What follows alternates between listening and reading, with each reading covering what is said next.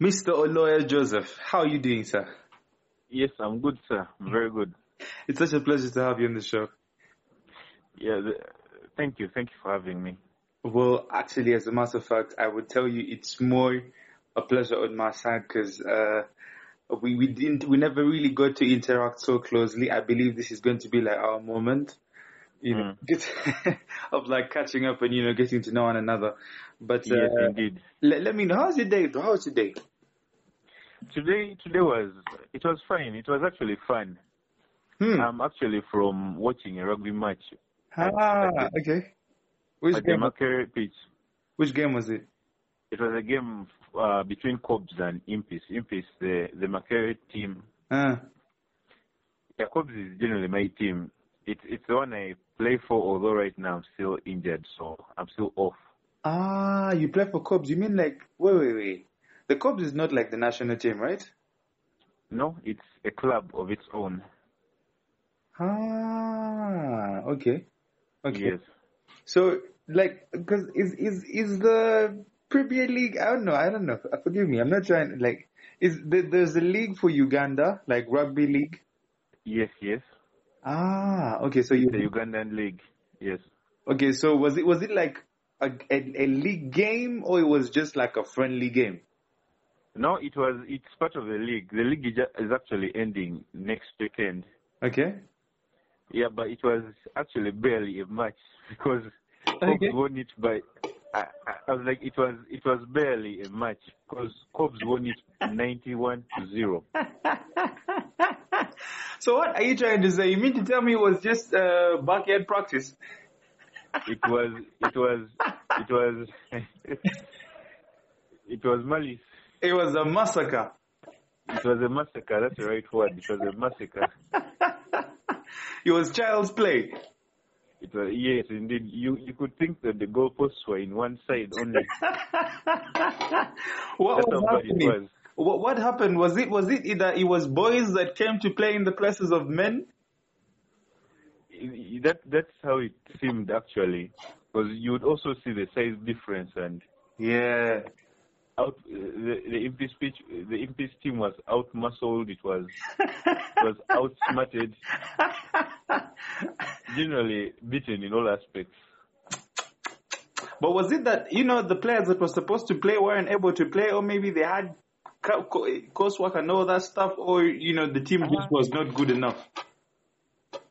Okay, generally I think sorry to say, but it's just not good enough because Impis actually was in the second division of the league. It had just recently graduated, of which a team like Cobs, it's one of the top contenders for winning the cup. It's actually on top of the table, so, and Impis is at the bottom, so it was kind of like a David versus Goliath moment. Wait, but in that narrative, David, right?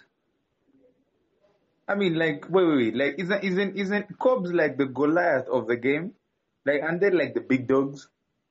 Exactly, they're the big dogs. Only that this time David doesn't win, so. That's very insulting to our church-going people. You're trying to rewrite history. Yeah? You're trying to rewrite history. Yeah, in a scenario where the stone actually missed and didn't hit Goliath. And Goliath's punch was already on the way. On the way. And it came in high proportions. It was a heavy punch. My. Hey, but at the end of the day, like, sometimes it's always better to, like, some people will get me wrong on the show here, but like sometimes it's better to lose than to win. Oh. Here's my argument. Wait. Here's my argument. Yes. When you actually, now the advantage of losing comes when you actually get back to the drawing board and understand why you lost and what you need to do about the loss so that it doesn't happen again. Versus if you actually keep winning, then it gives you this psycho illusion that you are already good enough because you are beating the people that you are currently playing with, and thus you don't see the need to improve or get better because you are already at the top of your game. True. And to test that, that would be next weekend, in which Cobbs is going to play a team that's fairly matched to it. So it's going to test that narrative of if they've won, are they going to remain comfortable with that win and assume that they're actually good? So the ultimate test is probably going to come next weekend, in which that match is actually the decider on whether Cobbs takes the lead or not. Takes the cup, actually. Yes, but now it's going to be against a team that's fairly matched, muscle-wise, technique-wise. Well, let me ask, how significant is muscle in this game? Yes. How significant is muscle in this game? Because sometimes I do, of course, I never ever I never let myself play rugby. I never allowed myself to play rugby, though I had the opportunity. But I just wonder, like, what is, like, how significant is someone's body size? Oh, significant. In relation to that, in relation to that performance in the game. Yeah, body size actually gives you a very big competitive edge when it comes to rugby. Although there are other factors that also contribute. Okay. Rugby, actually, what's interesting about it is that there are 15 positions on a rugby team. Okay. But out of those 15 positions, each of them requires a specific skill set and body size. You find probably the person who plays number 1 and the person who plays number 15 have different body size. Actually, the person who plays number 1 and number 3 are the biggest boys on the team. Okay. But then them being big also comes at a cost that they're slow, a bit slow. Oh, yeah, for sure. But then it's better to have a big guy playing number 1 because of the technicalities. Yeah. Then a smaller but faster guy playing those numbers from 10 up to 15. Because those ones require a skill set based on speed, agility, hand-to-eye coordination, good ball skills. So generally, it's generally a sport that's very inclusive. It just requires you to find your strength and put yourself where you're needed. So, that's one of the things I love about that sport. I guess so. What position you play? I play numbers between 6, 7, and 8. Some of them are interchangeable, but those numbers they actually require a mixture of speed and body size. Okay. You have to be big, but not so big that you are slow. You have to be strong, but you also have to be fast. Just have a combination of speed, agility, and strength. Yes, those are the skill sets that the number you play that require. Plus the height, it also requires a bit of height. Okay. Yeah. So you kind of have like a combo of all those. Yeah, relatively. No, actually, not relatively, maximally, because the last time we met, the first time we met, you were the grammarian, and you was, I mean, I got to have a proper satisfactory look of you whilst you were, presenting or playing your part and, doing your thing. And then later on, to chop it up and, talk and remains and all. And like, I noticed, man, your figure, your physique, you get that there's something else to it. Like, I was like, yo, whatever this guy is doing, he's doing something. I don't know what, but there's something he's doing. I try my best. Although you also haven't seen like people beyond me. Like, how many rugby players have you seen so far? Well, we actually had a rugby team in my high school, so I did rub a few shoulders with some of them. I mean, like, listen, like that was then, but right now, like in university, there's a lot of factors that go into it. Like maintaining the body and like, just keeping fit and physical. Because the guys that were really sweet back in high school. But right now, when you see them, trust me, they've grown chunky. The tummies in that, the tummies between their knees, and like, they just lost it. So if someone has still kept it up to today, trust me, it's something else. So, and for sure, I do feel like you're one of those people that have really, really, maintain your physique and maintain your structure. Just that, keep going hard, man. Yeah, that's one of the reasons I actually go for it. Sometimes it's because it keeps me fit. Mm-hmm. It forces me to work out. I can't spend 3 weeks without maybe putting in three days a week of working out. Yeah. So generally, it keeps me healthy and fit. Although in times like this when I'm not really playing, but I still find time during the week, like 3 times a week, to work out. Yeah.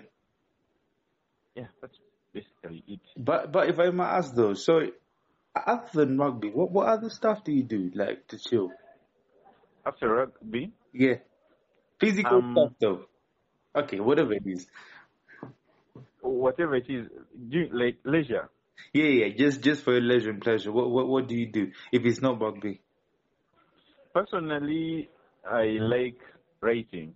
Although right now with academics and I've slowed down a bit, but during lockdown I used to write quite a lot. Mm-hmm. It was actually the one thing that filled a huge chunk of my lockdown, writing. Mm-hmm. I used to contribute a lot to a blog. It was. Have you heard of the Economic Misfit? The Economic Misfit. I've had Okot Ola talk about it. Okot Ola, who was our grammarian for the last meeting. Yeah.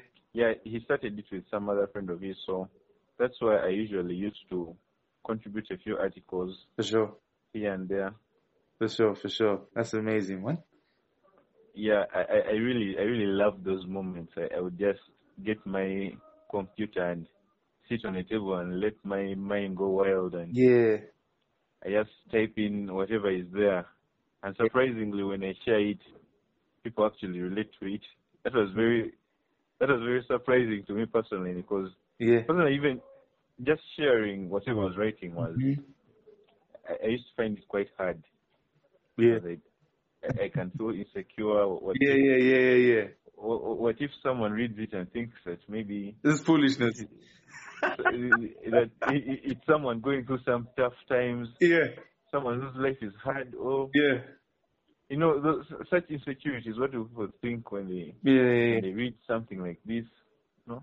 But the reality is, like, that's just how it is for every single person. It's like a hurdle that every single person has to, like, get over. Like the whole thought of what will people think, or how will this sound, or what perhaps will someone assume that I am depressed or I'm dying, or my life is very hard and difficult. Exactly. The truth is, everybody's life is hard and difficult. The truth is, everybody is depressed at some point. The truth, like, there's some things that sometimes we tend to square away from, and we think that just because maybe we may seem weird or we may seem to be out of place and position, we are not going to talk about, or perhaps we're not going to address, and yet the next person right to your left or right is still struggling with the same thing.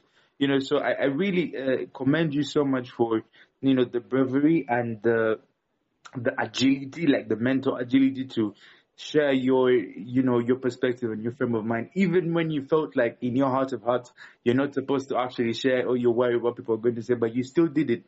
Because I believe that very many people with good ideas, but they just don't have the courage like you had to share them. That's true. But the surprising thing is that actually when you share it, you realize that actually people begin to relate with whatever you're doing, and they don't judge you as much as you thought so. Yeah. In most cases, it's just you and your insecurities blowing everything out of proportion, and because of that, I usually generally used to share as much as I could. Yes, I used to find it really uncomfortable, but the sharing bit was actually the hardest.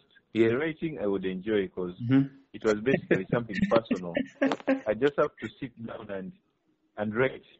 Because actually I started journaling way back in high school. So it was just notes that I used to take on my own and write to myself, but at one point I thought to myself that what if whatever I'm writing could actually help someone else aside from me?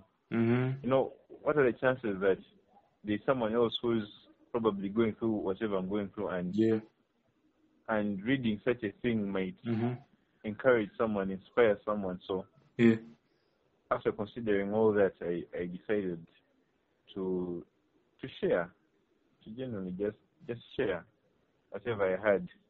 Hey. Although it was easier during lockdown because I didn't have to meet so many people. I just had to put content out there. Yeah.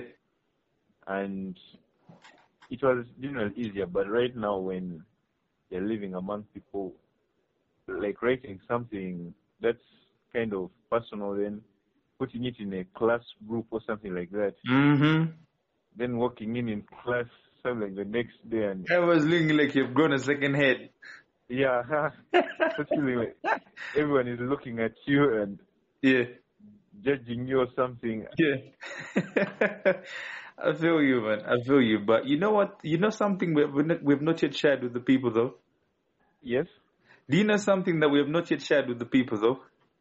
No, not really. What's that? Well, I do assume that we have not yet shared with them the details of course, you know, my hardened listeners, like the people that have actually been working with, you know, with the show from the get-go, you know, they do get it that, you know, when we jump onto the show, we just get right into, you know, getting to know the person, their interests, how they think, how they move, how they groove, you know. But of course, there are also some new adapters, you know, people who are just jumping onto the show for the first time. You know, but with time, of course, we will transcend into a moment where we just like go into landslide and don't have to like reframe this. But as for now, yeah, we still do it. But hey, like on this show, we never do like, hey, like this is so and so. I chop it up for you, what he did, what he does. I just give you a feel of who the person is in real time. You know, how they spend that day, how they think, you know, their perspective on things. So by just them talking about that day and how they do their stuff, you actually get to know who they are, you know, without necessarily having to be like piped down with titles and courses and documents and blah, blah, blah. I feel like that stuff is really boring. You're really right. You know, I see it making rounds. I see people doing this, and I'm like, yo, okay, this is for you guys, but for me, on my time, bro, I just want to know you for real, for real. I don't want to know who you were 5 years ago or 2 years ago. I want to know who you are right now. That's really cool. It's unique. I've never been in such a show. It's so authentic. Hey. It disregards all those social titles, and you really go to the core and know how someone thinks. And you know, like honestly, best off of like the first, I don't know how many minutes we're 18 minutes now, but best off of, you know, the conversations that we've had in the start, someone can actually get to know like your interests. You know, they could literally strike a conversation with you the next time they meet you, even when they don't know who you are. You know, hey man, I heard about you on the show, and hey, rugby and blah blah blah blah blah, and writing, and I'm also into writing you know, I used to read you feel me? And that's already a common ground to relate with someone. Yes, that's common ground. But how you think someone is going to relate with you when they hear that you graduated from Harvard and know, like, bro, I'm in mood. Like I'm a law student or I'm a medicine student. Thank you. Like, you know, it's unrelatable. It's unrelatable, but nonetheless, you know, sometimes the people who still have this lock in their minds that, hey, it's supposed to be like this. If it's not like that, it's, you know, and I'm like, hey, okay, we could still have some room for you, but every single day that passes by, the seats are running out for you as well. So at some point in time, if you still think like that, you may necessarily have to like listen to us through the windows, you know, because we ain't going to accommodate you inside. But nonetheless, man, let the people know. Of course, this is not for, you know, the our guys like on the show, but it's for people who are like early adopters. We'll just give them like 2 minutes. You know, so like let the people know like who you are, what you're all about, and you know, just to feed the soul. Okay. So you want me to talk about myself? Yeah, sure. I mean, like the orthodox way. There is always another human being. Even after you've done this, there's someone who's like, there's the formal way. Well, like I do know there is someone. Forgive me. Listen, this is you. I'm sorry, but like I always like to be real. Like onto Plastic 9. So I do know there's some people who even after we talk about this, they are so used. and so profound and so cemented in their thinking that some things cannot be changed because they have experienced these things for a couple of years. So they're like, hey, you're supposed to. But what you don't understand is there is always change, and change is inevitable. But still, the people who are still stuck. So, like, let them know who you are and what. All right. So that question of who I am, it's one of the questions that has always puzzled me. And that's what he's asking it. Yeah, because it's like when someone asks you, who are you? Am I defined by my name? Am I defined by my titles? My interests? You feel me? You get it, man. That's why I don't like it, but it's okay. I'm bearing with it for a few episodes and I'm just cut it off. Yeah. All right. Okay, maybe for purposes of formality. Yes. So my name is Joseph Oloyah. I'm 22 years of age. I go to Makerere University. I study land economics. And I'm in my third year. Still have one more year to go to graduate. I'm interested in sports. I generally like creative things like sports, writing. At one point, I'd gotten into baking. I used to bake cakes. Okay. Yeah, there's a cake business that I started during lockdown. Hey. Listen, but actually I had, as if you said betting, not baking. Like I had it as B-E-T, not B-A-K-E. No. It's baking. I was like, yo, okay. I know. It's baking cake. Yeah. Yes, it's a small business I started during lockdown, baking cake. I got a handful of customers, although there are some factors that made me go off business. Yeah. Like accessibility. Mm-hmm. Some factors changed along the way, and it was no longer feasible. Although I still like doing it, I do it in my free time. I do it during maybe those family gatherings where people, siblings come from far. We all gather home, like say public holidays like Christmas or Easter, bake cake, and we enjoy. So, but for the commercial bit, I'm not yet into it because of a few factors that deter me. But except that what else? I'm in a family of 7. I'm the fourth born. Yeah. All my elder siblings are sisters, so I grew up in a family of girls generally. I was the first boy in my family. Yeah. Then there's a sibling who, my immediate sibling is quite young. There's a bit of a generation gap, about 9 years. Oof, still in primary. Yeah, they just got done with PLE. So generally, that's me in a nutshell. Yeah. You know what's funny though? You know what's funny? We're actually having this joke with some of my friends, and we're like, when the P7 guys finish doing their 4 papers, they feel like, they have flipped the world around. They have something heavy, First leave alone P7. Yeah. There are these kids who graduate in top class. They buy them gowns and hats. They throw a party, and you wonder, what is this one celebrating? Top class? What are you for sure? Like, I'm like, I am here looking for actually money to invest in my baking business, and you are throwing a party for graduating top class. For graduating top class, like, yo, please. It's really funny. What are you celebrating? I'm saying, like, seriously, what is that to celebrate now? Anyway, people are different. Hey, listen, you know what? Let's stop all this foolishness. Let's get into the podcast now. Let's do a podcast. Let's do a podcast. So, hey, listen, I have actually been reading some of your tweets from YAT, Youth Adult Talk. And Yes. I felt like, your perspective on things is so deep and so well thought and so profound. And I just do know for sure, like, based off of how you convey your understanding, that this information didn't just come to you overnight.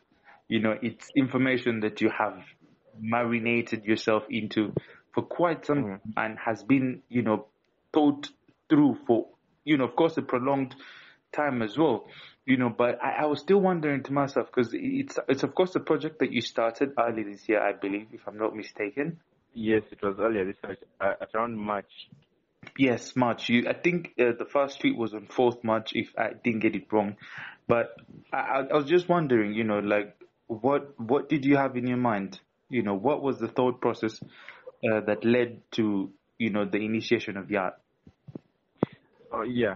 Actually, it had always been an idea I'd had in my mind, although I'd postponed it for quite a while. Yeah. Yeah, starting it, I always used to have excuses to postpone. Mm-hmm. There's always something. Perhaps the name wasn't right. Perhaps my idea wasn't good enough. Perhaps it's not coming at the right time. Perhaps my work is actually irrelevant. Mm-hmm. There are all those factors that I used to use to talk myself out of it. But then it was just at one moment where it was just one day. Actually, it was my sister who persuaded me into starting it. Because she had always also told me how good of a writer I was. Because originally I used to post on my personal account, my personal page. But then I thought to myself that, what if I could channel whatever I was writing into a meaningful initiative? What initiative would that be? Yeah. Then I looked through whatever I was writing, and I realized that generally it comes from most of the hurdles that I face as a young adult. Yeah. Most of them is not actually material that I read. Most of the material that really relates to people is practical material that I actually experienced as a young adult, and perhaps the only thing that I'm good at is articulating myself in writing. Yeah. Otherwise, most of these things are things that most people see, but they can't actually articulate. Yeah, they can't put it into words. They can't put it into words, but they're actually things that people see. And they actually can't put it into words. So I generally thought that if I could channel whatever I was doing into an initiative, what would that be? And I came up to a conclusion that it would be something to help young adults generally navigate into this stage called adulthood. But then, not saying that personally I'm any better than any of them. Of course. But I actually think that could actually make me a good enough person to write about it. Because personally, I also struggle. Sometimes I think more than other people. But I think most adults think that of themselves. I think their struggles are heavier than any other person's struggles. Yeah. But then I came to a realization that we actually all struggle as young adults. Yeah. Yes, we all have those burning questions, those issues that we have, those conversations that no one really has with anyone. Yeah. Those things about insecurities and everything that no one really talks about, but it actually impacts your life.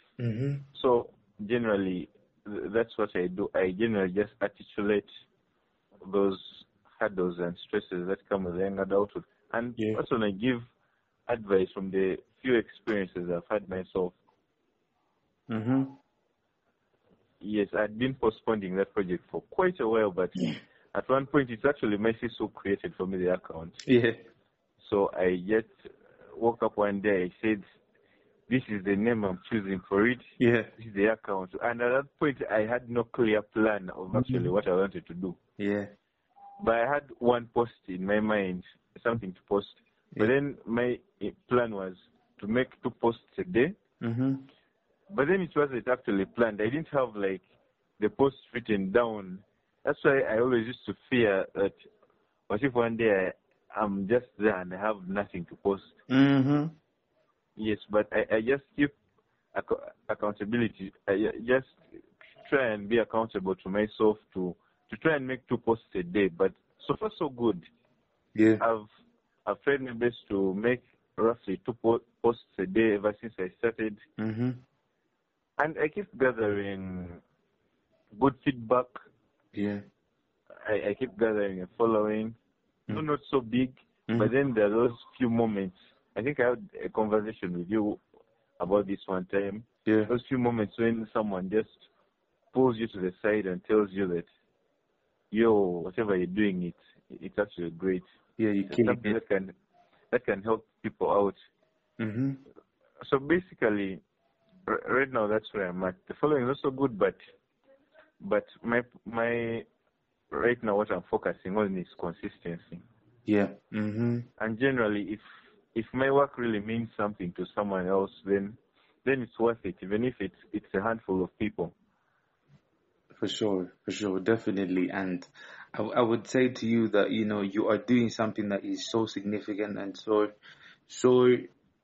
outlanded by most people. Most definitely, like, community never addresses these issues because they feel like people have the answers, or perhaps people have it figured out.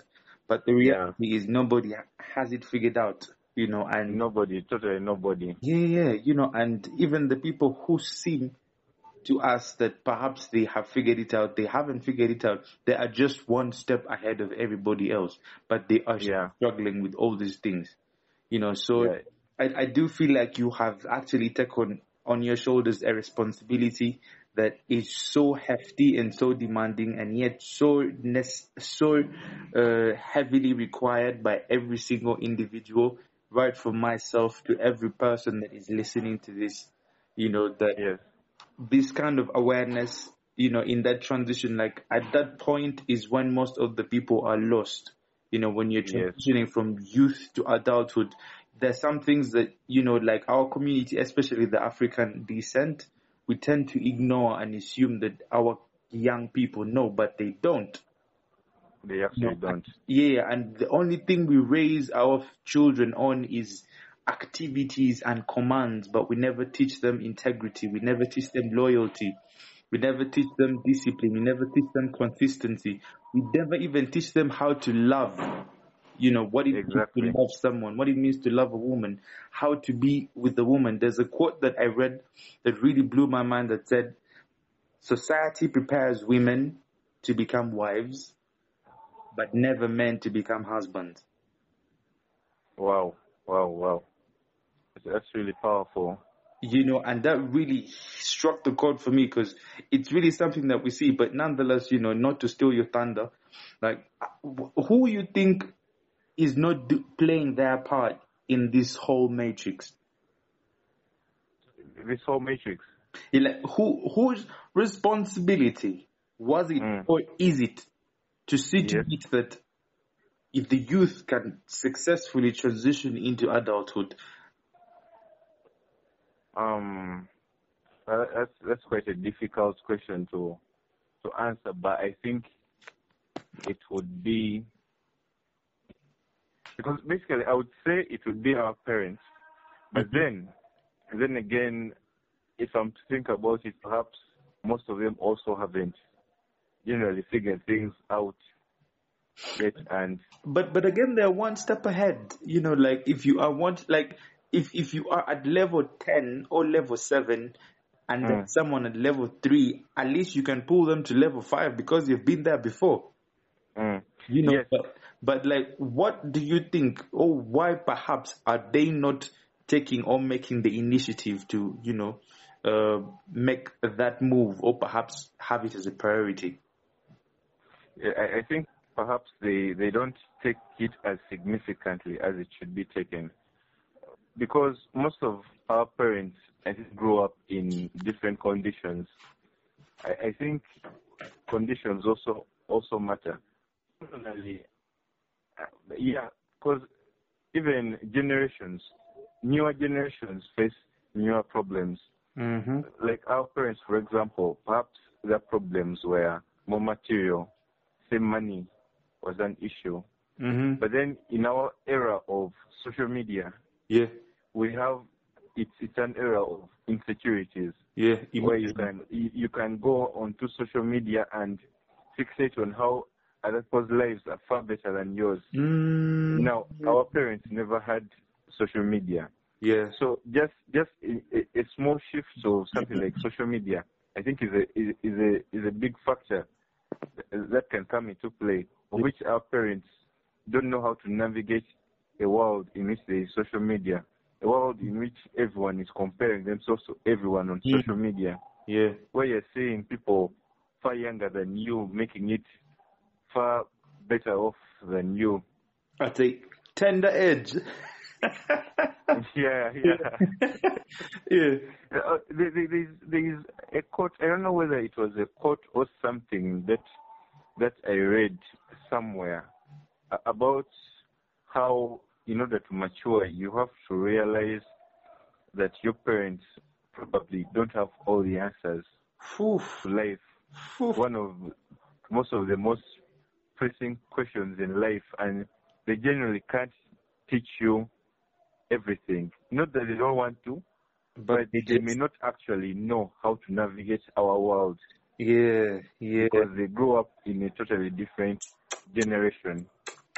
So, in this case, I would think for a young adult who's struggling and everything, who has never thought some of these things, I think generally it's upon us to help ourselves, us to have these conversations, because it's conversations like mine and yours that are the most fruitful.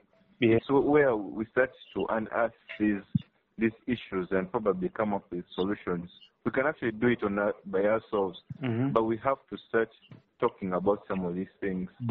Have to have these kind of conversations are the most fruitful ones. So generally, I think the people who are responsible are ourselves. Yes, and we can just do it by just sharing ideas. We actually there are very many people with very good ideas, but all we need is to get together and have such conversations. We can figure this out. Yeah, for sure. And I also definitely do agree with you. Like in the start, I was like trying to pity some of the parents, but you just literally shifted my mind right now, and you helped me get to understand that a responsibility that has to do with you starts with you. And once you start giving off responsibility to someone else, yes, or giving power to someone else over you or over your situation and your circumstances, then you are losing in the moment. Yes, you're losing. So for sure, I do, of course, I can't agree with you any less. It's like a personal effort, it's a personal initiative, but nonetheless, yes. How can we help people that don't know that they need help?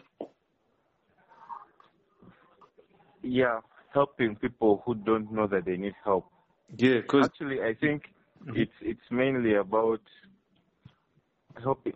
Let me see, helping people who don't know that they need help. Because most. Yeah. Please proceed. Let me start with, there are actually some people who actually know that they need help, but it's hard for them to reach out for help. In our era, usually it's tough to come out and say that, yeah, I really need help with or whatever it is, even this adulting thing, to admit that you actually need help. Yeah. People are generally insecure about admitting such a thing. Everyone is trying to show how they figured things out, how their life is going well, and admitting that we actually don't have things together, it's really tough.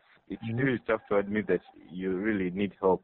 Yeah. Now, the ones that don't know that they actually need help, it's through talks like these that actually help people to realize that they need help. Because those people actually, they struggle. You find young adults, they're depressed, but they actually think that it's their lives that are really messed. But in most cases, it's them blowing things out of proportion. They don't know, they have haven't talked to people, so they don't know that other people are also struggling. Mm-hmm. So they haven't talked to people. They think it's only them who are going through, let's say, depression. Yeah. So generally, my solution would be to talk and to interact. Just like I said, these personal conversations that they can yield a lot. They're very fruitful. It's only through such conversations that you realize that maybe perhaps your life isn't as messed up as you thought. Perhaps all you need is a little help, a little advice. It's how you learn to generally be vulnerable and open up. You admit that I really need help, to humble you. Sometimes it's also about ego. Yeah. Not wanting to admit that we are probably suffering. Yeah. You might feel like it makes you look weak or something. Yeah. Generally, it's just interacting and talking to people. That's what I think. Could you give us an example of when you struggled with something and perhaps you were unable to talk about it? An example would be a personal example. Okay. A personal example from when I was struggling with something I couldn't admit. Yeah, like something that you struggled with so heavily, perhaps you still do, or perhaps you got over it. Could you give us an example of what that looked like and how it felt like? Okay, personally, growing up, I was more of an introvert. So,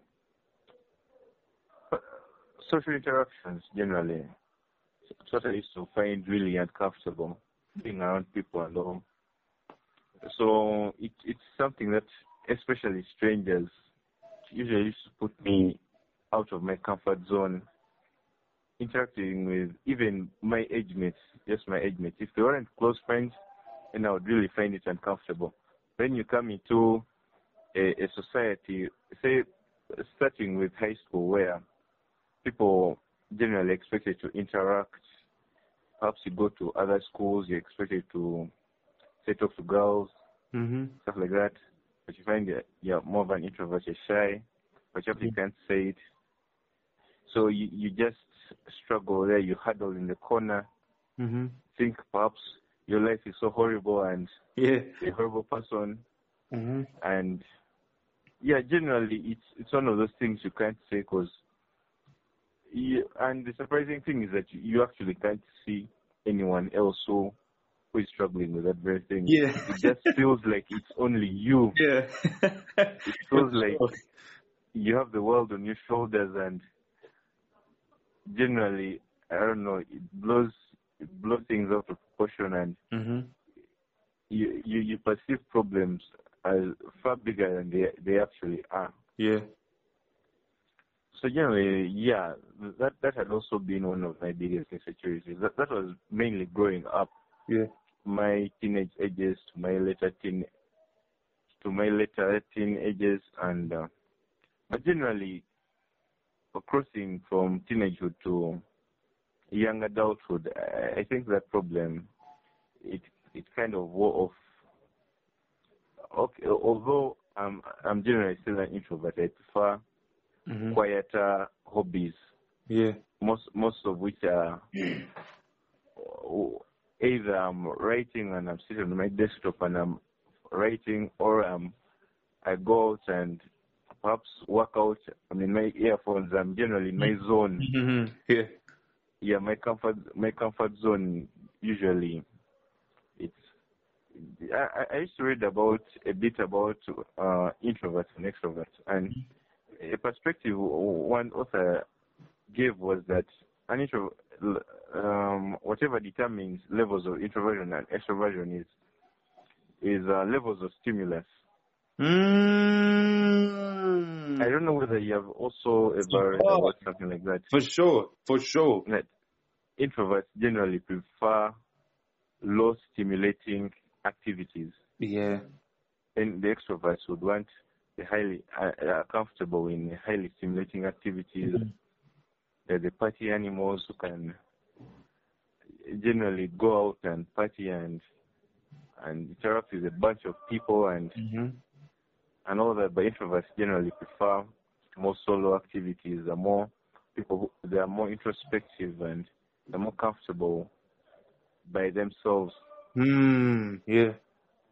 Yeah, but then the whole point is that I'm trying to paint a picture of a teenager who's probably socially anxious and dreads social interactions, but then again, social interactions it's unessential because we are human, and probably gets lonely, but he's unable to interact with other people. But then he's also unable to ask for help because, I mean, who can you start telling that I fear, say, people?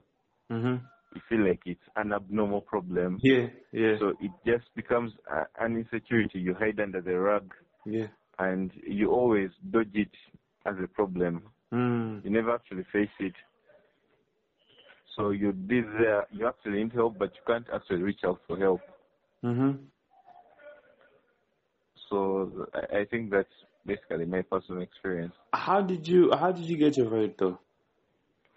Do you still feel like you struggle with it to a lesser extent, or you have been able to get your rate? And if you have been able to get your rate, or perhaps minimize it, how have you been able to go about that process? I think it's perhaps to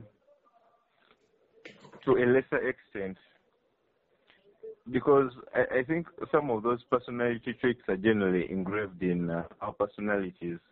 Much as some people can bring up arguments like neuroplasticity, where you can adjust yourself. Perhaps you are more of a quiet introvert and you perhaps want to be more of an outgoing extrovert. You keep pushing yourself and putting yourself in such environments, and you probably adjust. Personally, growing up, I always knew it was a problem that I had to solve. So some of the small steps I would take would generally be putting myself out of my comfort zone. Perhaps I look out for networking events. Personally, something like a networking event was something I would see and dread. It's like throwing me into a lion's den or something. How do you throw me there and tell me to perhaps talk to a stranger or something? You know? But the time I would start looking around for perhaps events that I could attend. Sometimes I would just go there and sit and not talk to anyone generally. Just take in that anxiety and how it feels like to sit there and probably go without talking to anyone. Then the next one, probably someone will actually approach you and talk to you. So you get comfortable with time. The more you attend like social networking events, the more you start getting comfortable around people. So yeah, it was generally about putting myself out of the comfort zone. Started attending a few events. And yeah, I think compared to whatever I was as a teenager, there's been some progress.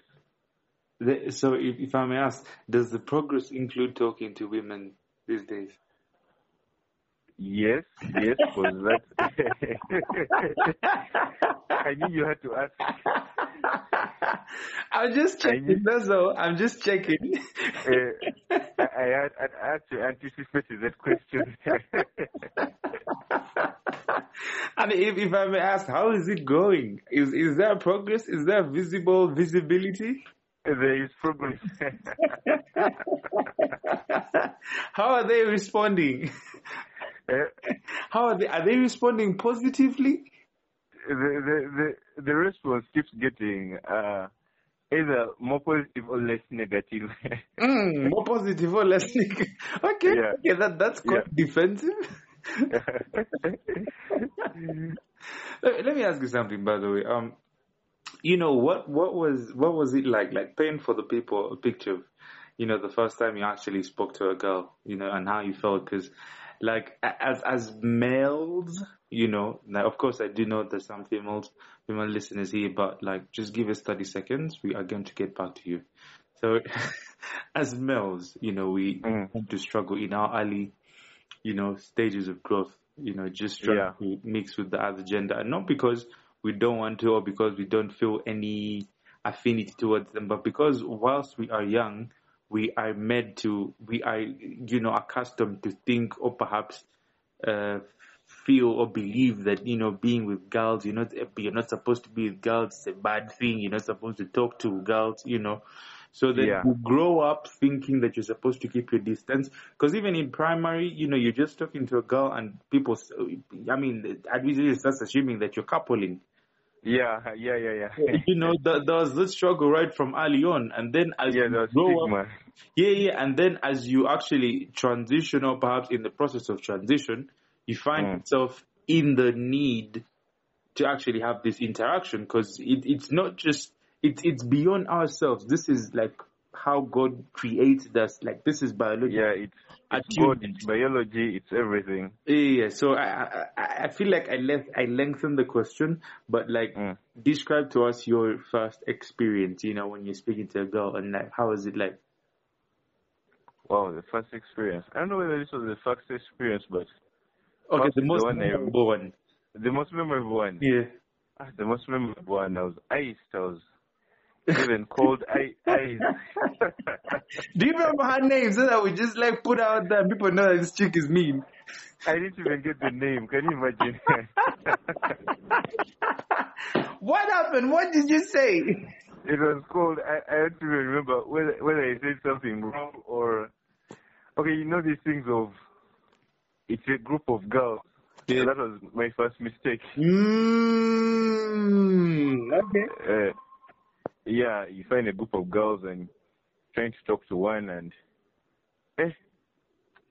get iced and comes cold and I think one of the things men fear so much, it's not generally girls, it's rejection. Ooh, you have touched it. Yeah. You have touched it right there. So how did you deal with that rejection? It had for quite a while.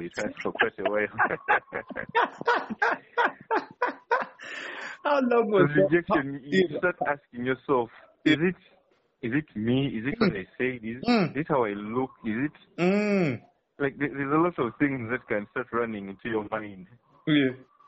Yeah. It can hurt your male ego. Yeah. What did she say that was so icy? Do I even remember the words? I think it was in high school. I think I remember the words. Okay, I was just using what did you say and what was her response? I was generally asking about another friend of mine. I was using that as an icebreaker to inquire about some other friend of mine. So it was like an outing where there were, I think, girls from a different school. Navisunsa, I can't even forget. Navisunsa. You flagged the school. Where I got iced. No offense to people that are listening and they're from Navisunsa, is just that one chick.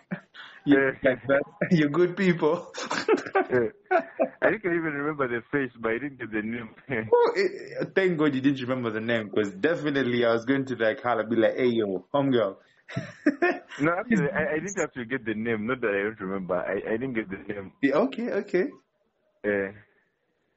After being iced, I just... No, like, wait, like, I want to know, what did you say that got you iced?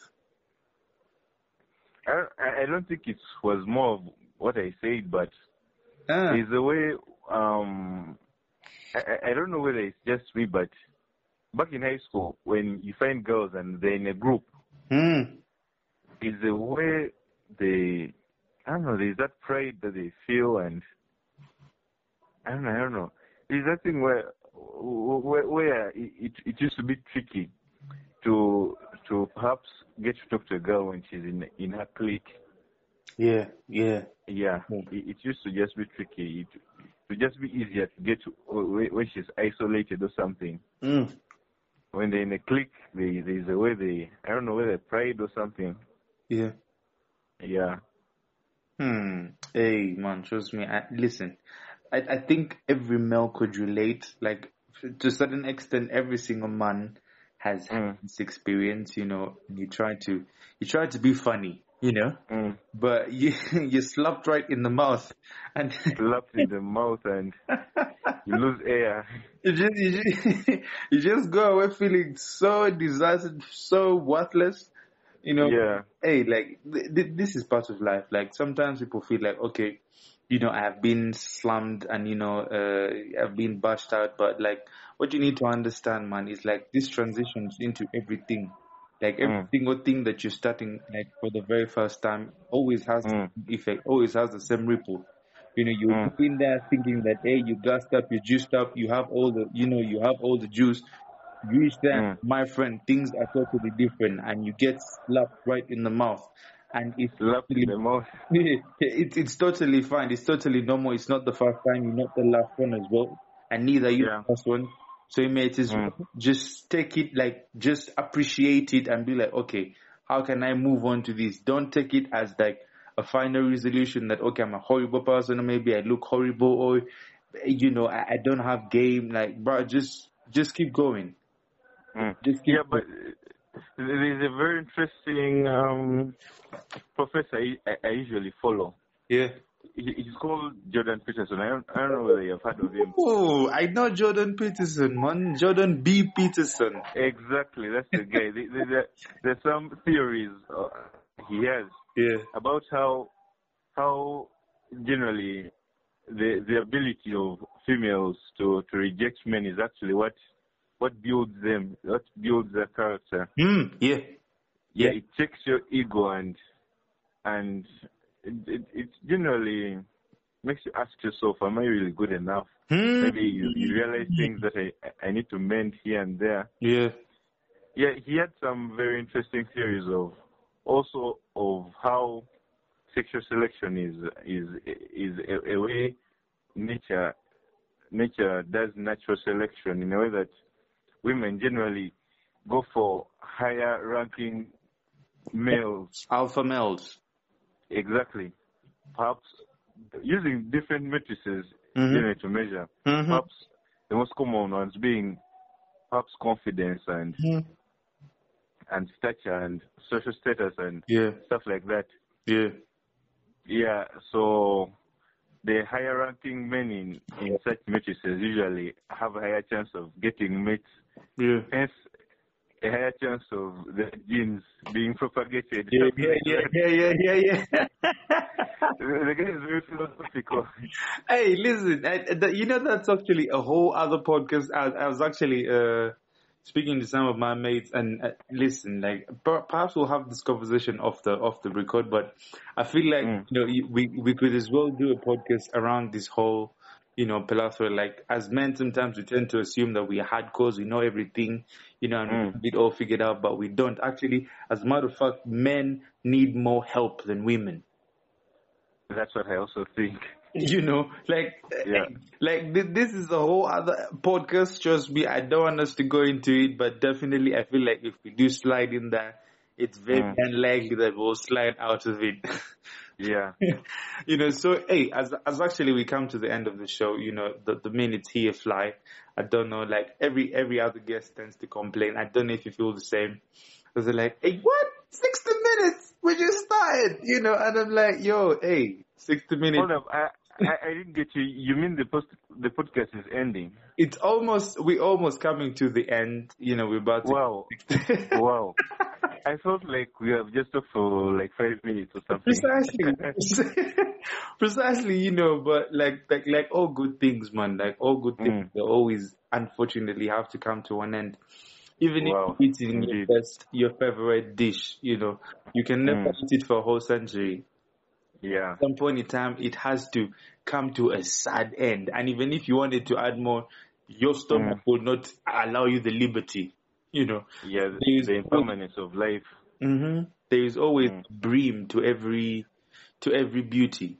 And this perhaps is the brim to the beauty of this show as well, and we want to appreciate you very much, Mr. Oloyah Joseph, for, coming in here and just spilling, giving our audience some of your, golden gems and nuggets, and, just pouring into the people and letting them know how you think and your perspective on things, because, some of these things that we have shared on the show are perhaps some of the most neglected aspects, or perhaps some of the most non-questioned things about life. But yet you actually go on to address them with a lot of confidence and resilience, and, just try to play your part and do your part. But before we actually come to the inevitable end, let the people know, what is your favorite dish? My favorite dish? Yes. My favorite dish is pumpkin leaves. Okay. Mixed with peanut paste. Okay. And accompanied with posho. What? That is my favorite meal. What is that mixture called? The sauce? I feel like it has a name. Yes. If it has a name, then I'm not sure, but it's my favorite. If it's not that, the second in line would be silverfish mixed with peanut paste and posho. That first combo, the second one, silverfish mixed with peanuts. Trust me, I will eat that joint year in, year out. If you like that one, then the one for pumpkin leaves, believe me, it's better. I eat that thing, it slaps the back of my throat. I feel like I am in a different planet. Like you're in a different zone. Yeah. I feel like I have literally just traveled through time and space, But,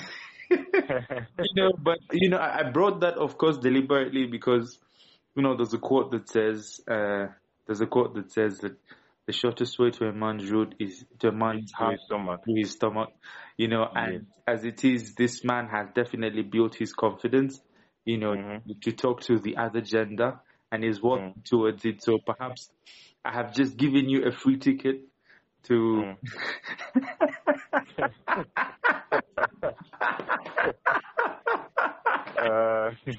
For all contenders in interested parties, I mean, if this actually, listen, if you actually get a hold of yourself, a hold of this intelligent, well thought, well attuned man, he talked about Jordan Peterson and his theory of, selecting a suitable male. Perhaps you may be closer by just a plate of posho. And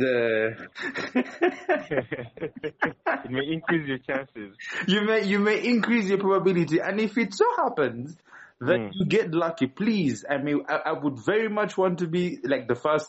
I'm saying, like the first person in that. Hey, listen, I'm not giving you guys dubious ideas, honestly. This ain't a dating podcast. Hey.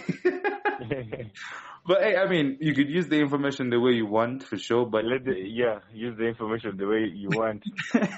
It's a disclaimer. I am not suggesting nothing. I'm just giving you information, so you could use it the way you want to use it. But let the people know. What would be your biggest stake? Before we close the podcast, like what advice would you give to the youth that is transitioning to adulthood, and we'll close with that. Yeah, the advice I would give would be to generally have these conversations a bit more. Conversations of the subtle struggles that come along with adulthood. These conversations are really helpful. It enlightens you on things that you can adjust for personal development. It enlightens you on probably life generally. You realize that your life isn't probably as bad as it is, and everyone else is probably having it as tough as you are, or even tougher. So it's just to have these conversations more. That's the advice I can give. How can the people get a hold of you? Generally, I'm active on social media. My personal account is at Oloyah Joseph 6. That's on Twitter. It's then Oloyah Joseph on Facebook. Then also Oloyah Joseph on on Instagram, though I rarely use Instagram. I actually mainly use Twitter. Yeah, I generally prefer Twitter. Well, that's it from Mr. Oloyah Joseph. Actually, if there's anybody that wants to get a hold of him for a plate or two of the menu he just said above, we will have his details in the show notes. Listen, I was kidding. We will have his details on the show notes, and all the work that he's doing, we'll have everything in the show notes. So you will literally just have to scroll right up, and you will see you click onto those numerous words down there, and down below you'll see the links. When you click onto the links, they're clickable links. As soon as you click onto them, it will take you right to his Twitter account or Facebook or anything else that perhaps he would like to have you see. So as it is, I always ask of you to find at least one thing that you could just go hard on immediately. I really encourage the people on here to act onto the inspiration that they get as soon as they get it, because the fire burns out. So as soon as the fire is hot, if it's necessary, please pause this. You can always find this, it's not going nowhere. Pause it and go do what you need to do, or perhaps put up the structure that needs to be put up, or get the information that you need to get, and then come back to this, because that's the gist of this show. That's the gist of the podcast. If you're listening and you are not actually taking tangible steps to make a difference and to make change happen, there won't be change. There's a quote that says that if there can't be change without a change, so you have to move your butt, you have to do something. So thank you very much, Mr. Oloyah Joseph. We really appreciate you for coming on the show. I also want to thank everybody that listened in right from the start up to the end. Thank you for bearing with our foolishness. We do joke a lot on the show. We do joke a lot on the show, but it's of course for positive reasons. I know that there's a lot of pressure and just a lot of worrying stuff going on in the world right now. So as much as we come to give you game as well, we also want to make sure that this is also a place of psychological rehabilitation for you. So we really appreciate you for the 1 hour of your life that you will never get back, that you chose to give to us. Thank you very much, and we hope to catch you next week. Thank you very much, Mr. Oloyah, and catch you guys next week. All right, my pleasure. Pleasure too as well.